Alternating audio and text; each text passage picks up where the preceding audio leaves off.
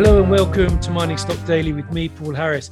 Today we're talking about gold, junior gold exploration, and I am joined by Hugh Agro, President and CEO of Revival Gold. Good morning, Hugh. Good morning, Paul. Great to be with you. We're going to do an update today, Hugh. You've just put out some more drill results from the Haiti target at your Bear Track Arnett gold exploration property in Idaho in the USA. And some pretty good results there. Some intercepts, highlights are 44.1 meters at 0.75 grams per ton, 16.2 meters at 0.92 grams per ton. These are above the sort of previous resource grade, if I'm not mistaken. And they also expand to depth and along strike the Haiti deposit. So how significant are these results? Well, this is just absolutely fantastic. I mean, we were targeting to upgrade the inferred resource at Haiti. Recall, this is a satellite deposit to our existing infrastructure at Bear Track, so it's very complementary, all in oxides, all within 150 meters of surface, from surface down to about 150 meters. So it's perfect for open pit mining. It's congruent with our existing resource there. And outside, you'll see some of these holes, the ones you just referenced, outside the existing pit shell from the 2020 PEA. Okay, thank you. Now, you're preparing a resource update later this quarter, I believe. Will these results be part of that? They certainly will, yes. Okay, so I imagine you're anticipating quite a good bumper to some of your resources there. Well, as I said, we were focused for the most part over the last couple of years on converting inferred to measured and indicated as we move forward to a PFS on the heap leach phase of the operation by the end of this year. But we are seeing some expansion, and based on the drilling we were doing towards the end of last year in the Joss area at Bear Track, some of these holes outside of the existing resource in the Haiti area, we'll see some expansion as well. Okay, now you mentioned the pre-feasibility study. At the moment, that's planned for later this year. Between publishing the updated resource and getting to that pre-feasibility study, what's the work plan? And will that change on the basis of these Haiti drill results? Well, we've got a lot of environmental permitting preparation work going on. We're on a brownfield site, but we want to make sure that we've got all the bases covered when it comes to re-permitting the site. So that's one thing that's underway. The other thing is we've got a lot of optimization work going on, metallurgical column test work going on, and that sets us up to improve on and optimize our plans for the engineering PFS. Now, we are in an inflationary cost environment, so we want to take that into account as well. Lots going on the engineering and development front. On the exploration front, we couldn't be more excited. We've got a new drill permit that's coming into play, which will augment the other 4 drill permits we have on the property position. And this will allow us to get out into some of the outlying oxide target areas on our net. We will be back drilling at Joss. All of the details in respect to these programs will be finalized over the next month or so, and we'll have something to say to the market about that in March.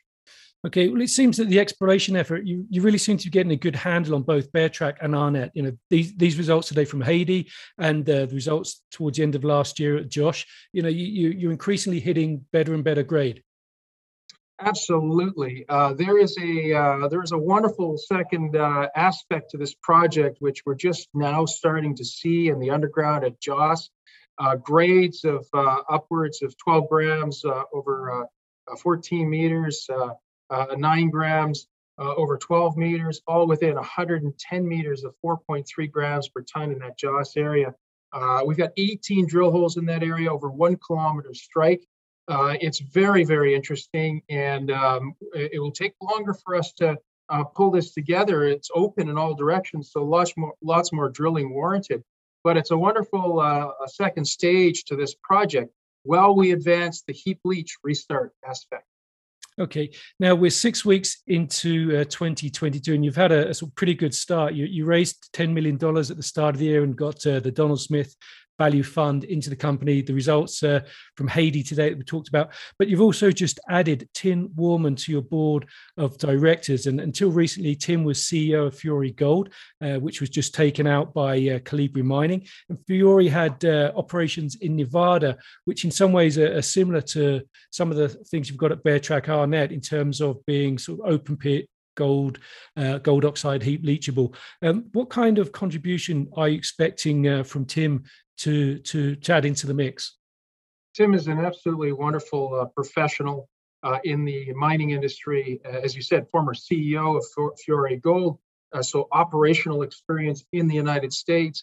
But he's also a geologist, and he's been involved with some of the biggest discoveries in the world, including the Aurelian Fruta del Norte project in Ecuador, Continental Gold in Colombia. So he's got a great eye for the geology. He's obviously chosen Revival Gold for its geological merits as well as for its technical and business merits. And it's interesting. We brought in another gentleman late last year by the name of John Mayer from the former Aurelian team, another outstanding professional. We're really building on the breadth and capability of our team to both continue to build out the deposit, now 3 million ounces, but in all obvious areas expandable, we think better than 5 million ounces, and then taking that first phase heap leach back into production.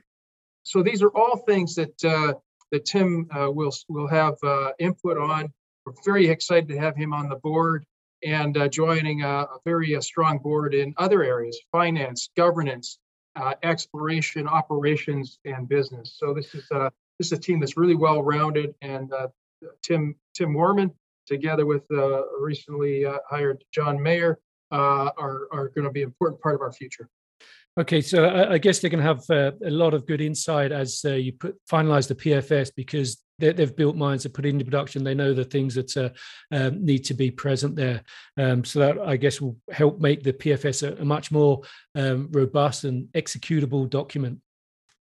Absolutely. And John has come from one of our peer companies in Idaho, where he's just gone through that development phase. And so we're really happy to have John's experience, Idaho-based, very familiar with the regulatory environment. And both of these gentlemen are also conscientious corporate citizens, and that's important to us too. We want to make sure that what we develop fits with the tenor and the tone of what our expectations are from an ESG point of view. This project's going to have a very meaningful impact on the community of Salmon, Idaho, in Lemhi County, the state of Idaho, mining-friendly parts of the world, and we want to do right by that relationship. Okay, thank you. Now, you were at Kinross Gold when Kinross acquired Aurelian, so did you sort of cross paths with Tim there in that former life? Yes, as a matter of fact, it's a very small world in the mining industry, and this is what's particularly great about this link up. I think we've got somebody who got a lot of familiarity, a lot of comfort with.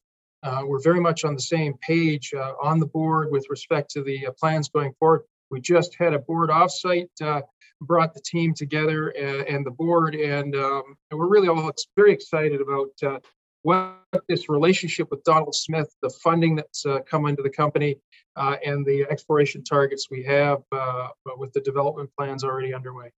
Okay, and so the next major catalyst will be the resource update later this quarter. Any more precision on the timing of that?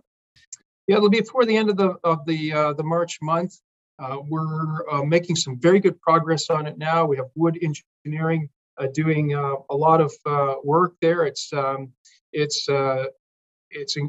will include all of the drilling from 2020 and 2021. It includes an updated geological model, which now includes a grade domain in the underground zone.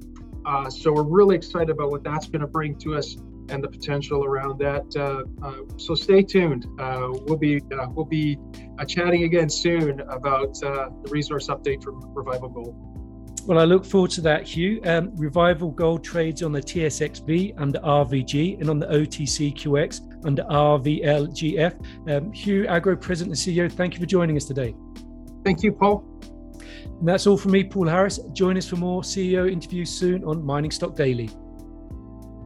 The information presented should not be considered investment advice. Mining Stock Daily and its affiliates are not responsible for any loss arising from any investment decision in connection with the material presented herein. Please do your own research or speak with a licensed financial representative before making any investment decisions.